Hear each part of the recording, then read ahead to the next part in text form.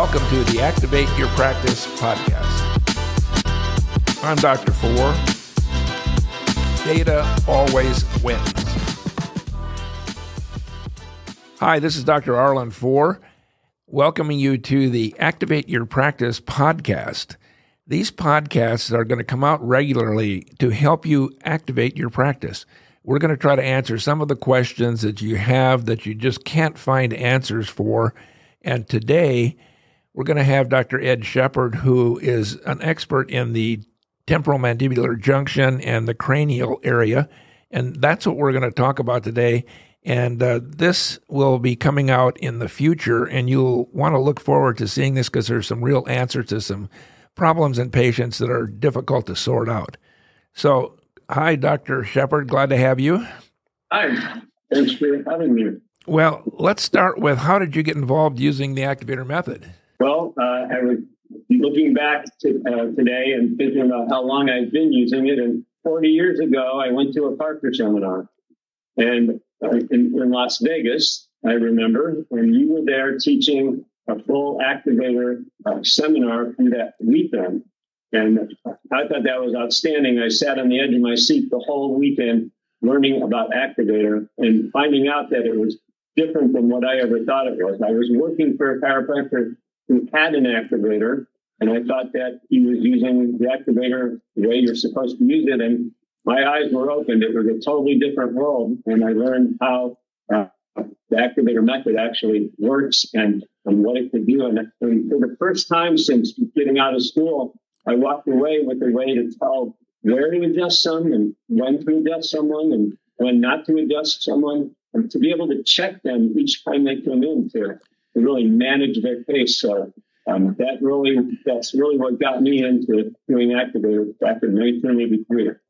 Well, you know, I've been around long enough that I see things come and things go.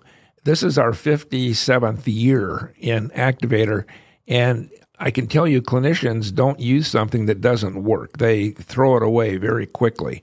And so we've even seen this in the different instruments we've had. And with the new Activator 5, we've noticed that the clinicians are extremely happy with it. And you know why that is? Because they're getting results. Now, I want to know, why did you get interested in the TMJ and the adjusting of TMJs? Well, it's really simple. It was because so many people come in complaining of jaw issues. And then they also complain of other things that can be related to the jaw, like headaches or being injured in car accidents. So it was just the sheer number of people who were saying, you know, I have this jaw problem. Can you do something about it? And at first, I didn't know that I could do anything about it. And then I started learning way back when you had taught some basic TMJ work about how it could work. And I started using it, and it really started making a difference with many of my patients. Do you have a memorable patient that responded well to TMJ? Yes, there's one that comes to mind that I saw about 5 years ago. She came in and she had a popping problem with her jaw for 15 years.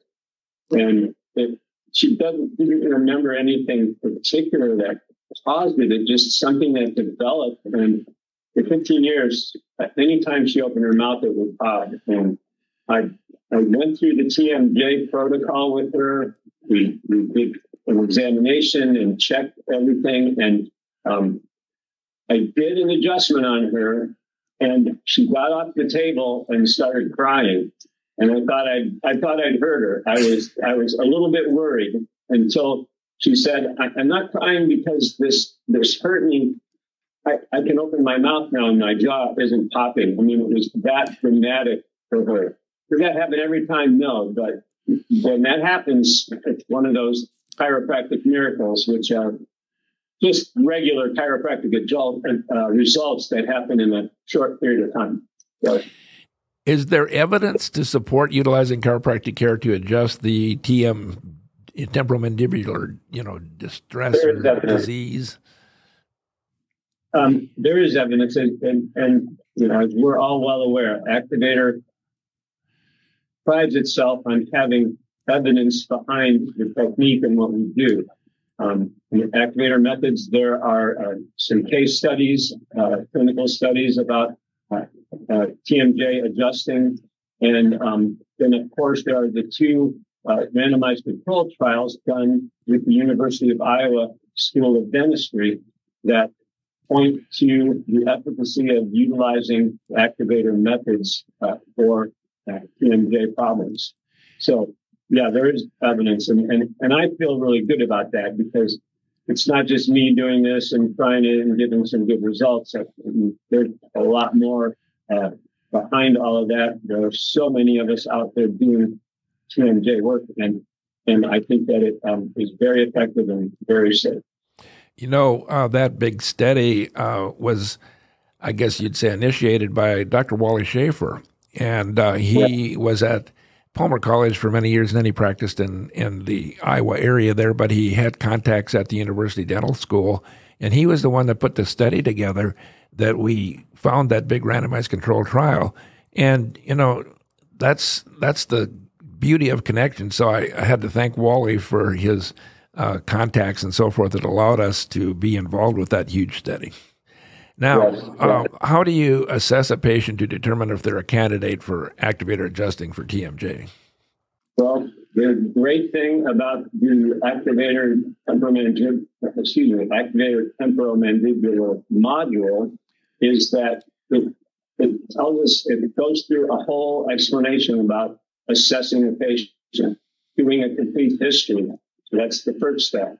And then an examination, and the examination has multiple steps to it that are all laid out in the training module. And then also utilizing outcome assessments, which you've been talking about having us do for years, way back when the SWESTRU became a big thing. But there's a temporomandibular outcome assessment tool that can be used. So I do all of that first. And when they initially start working with the patient that has a jaw problem, and then going through the whole activator protocol and the step-by-step protocol testing for the different directions of misalignment that can occur in the jaw.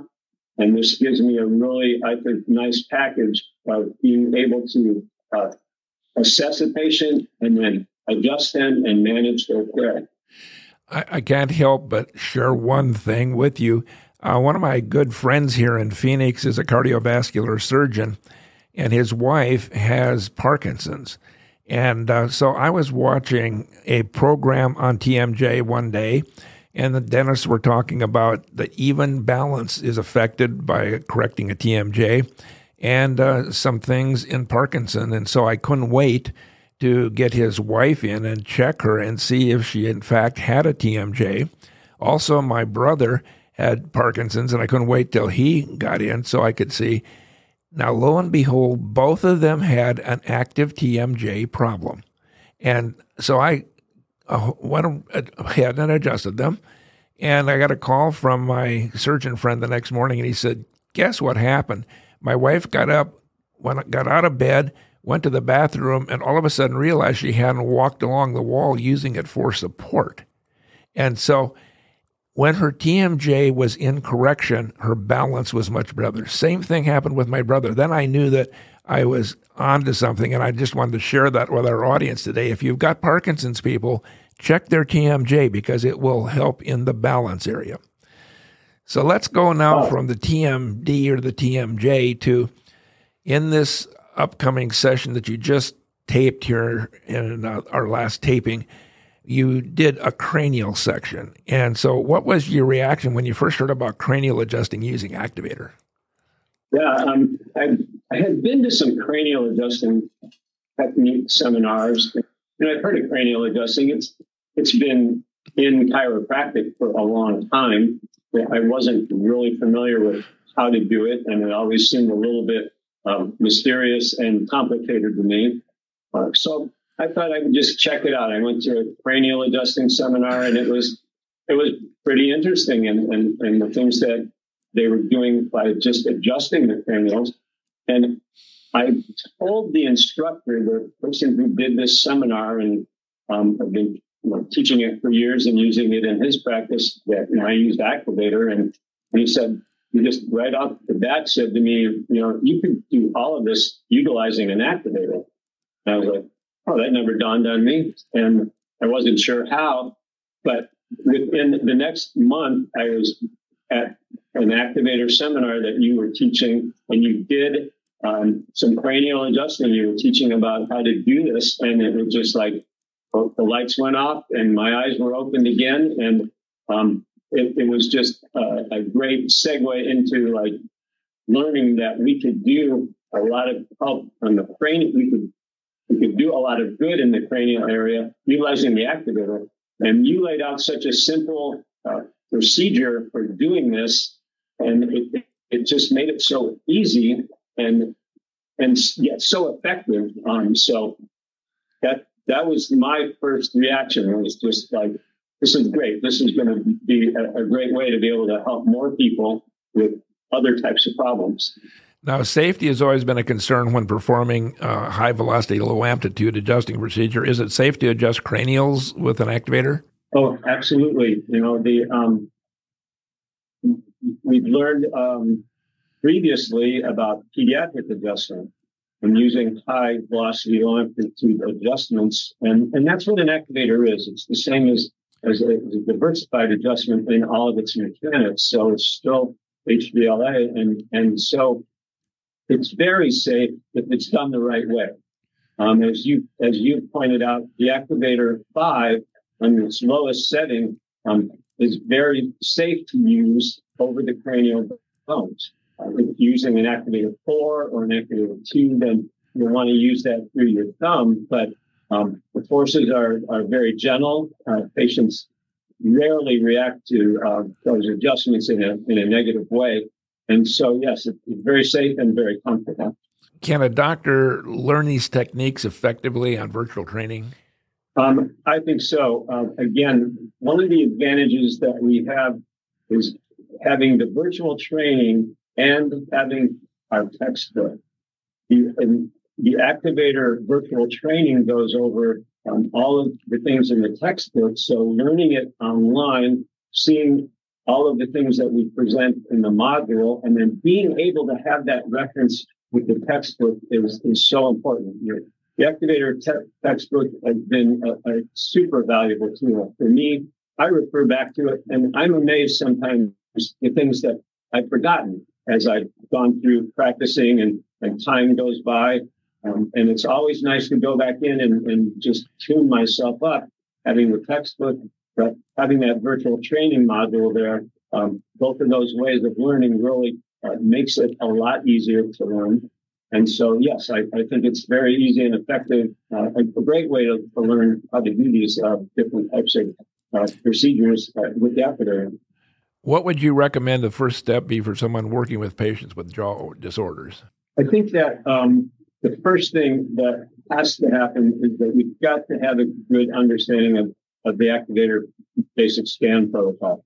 It's like the foundation, because you want to, no matter what else you're doing, clear out the nervous system through the basic scan protocol. That's going to address a lot of issues. And then when you go in and add in the different layers of either doing the jaw or doing cranials, a lot of the other things are going to be cleared out. And I think it all just works much better in a package and is more effective when we do all of it together. So first learn the basic scan protocol, get that down, and then get in on the module for the TMJ and the cranials. It shows us how to do everything that needs to be done. And once you're familiar with the basic scan protocol, it's pretty easy to plug in the other things into that framework.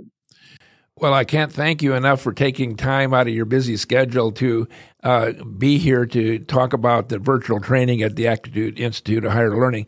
And so for all of you that are watching, if you are already an Activator practitioner, just keep your eyes open for what's coming down the line here as we bring these new things to you. And as you can see, we've got some really nice new things that will be good for your clinical practice. So, Dr. Shepard, thank you for all you do for Activator. Well, thank you for all you do for all of us, Dr. Fuhr. Well, that was a very interesting section with Dr. Shepard. You know, he's been doing this for a long time, and he shared a lot of experience for you. The TMJ and cranials have always interested me a lot, and I could sit here and tell you hours of experience that I've had with different things. So I hope that the things that we shared with you today will give you impetus to go online, take a look at the virtual training, and I think you'll bring things back to your practice that you'll be very happy with. Until next time, this is Dr. Arlen Fuhr signing out from Activate Your Practice podcast, and we hope you enjoyed it, and we've got a lot of good stuff coming.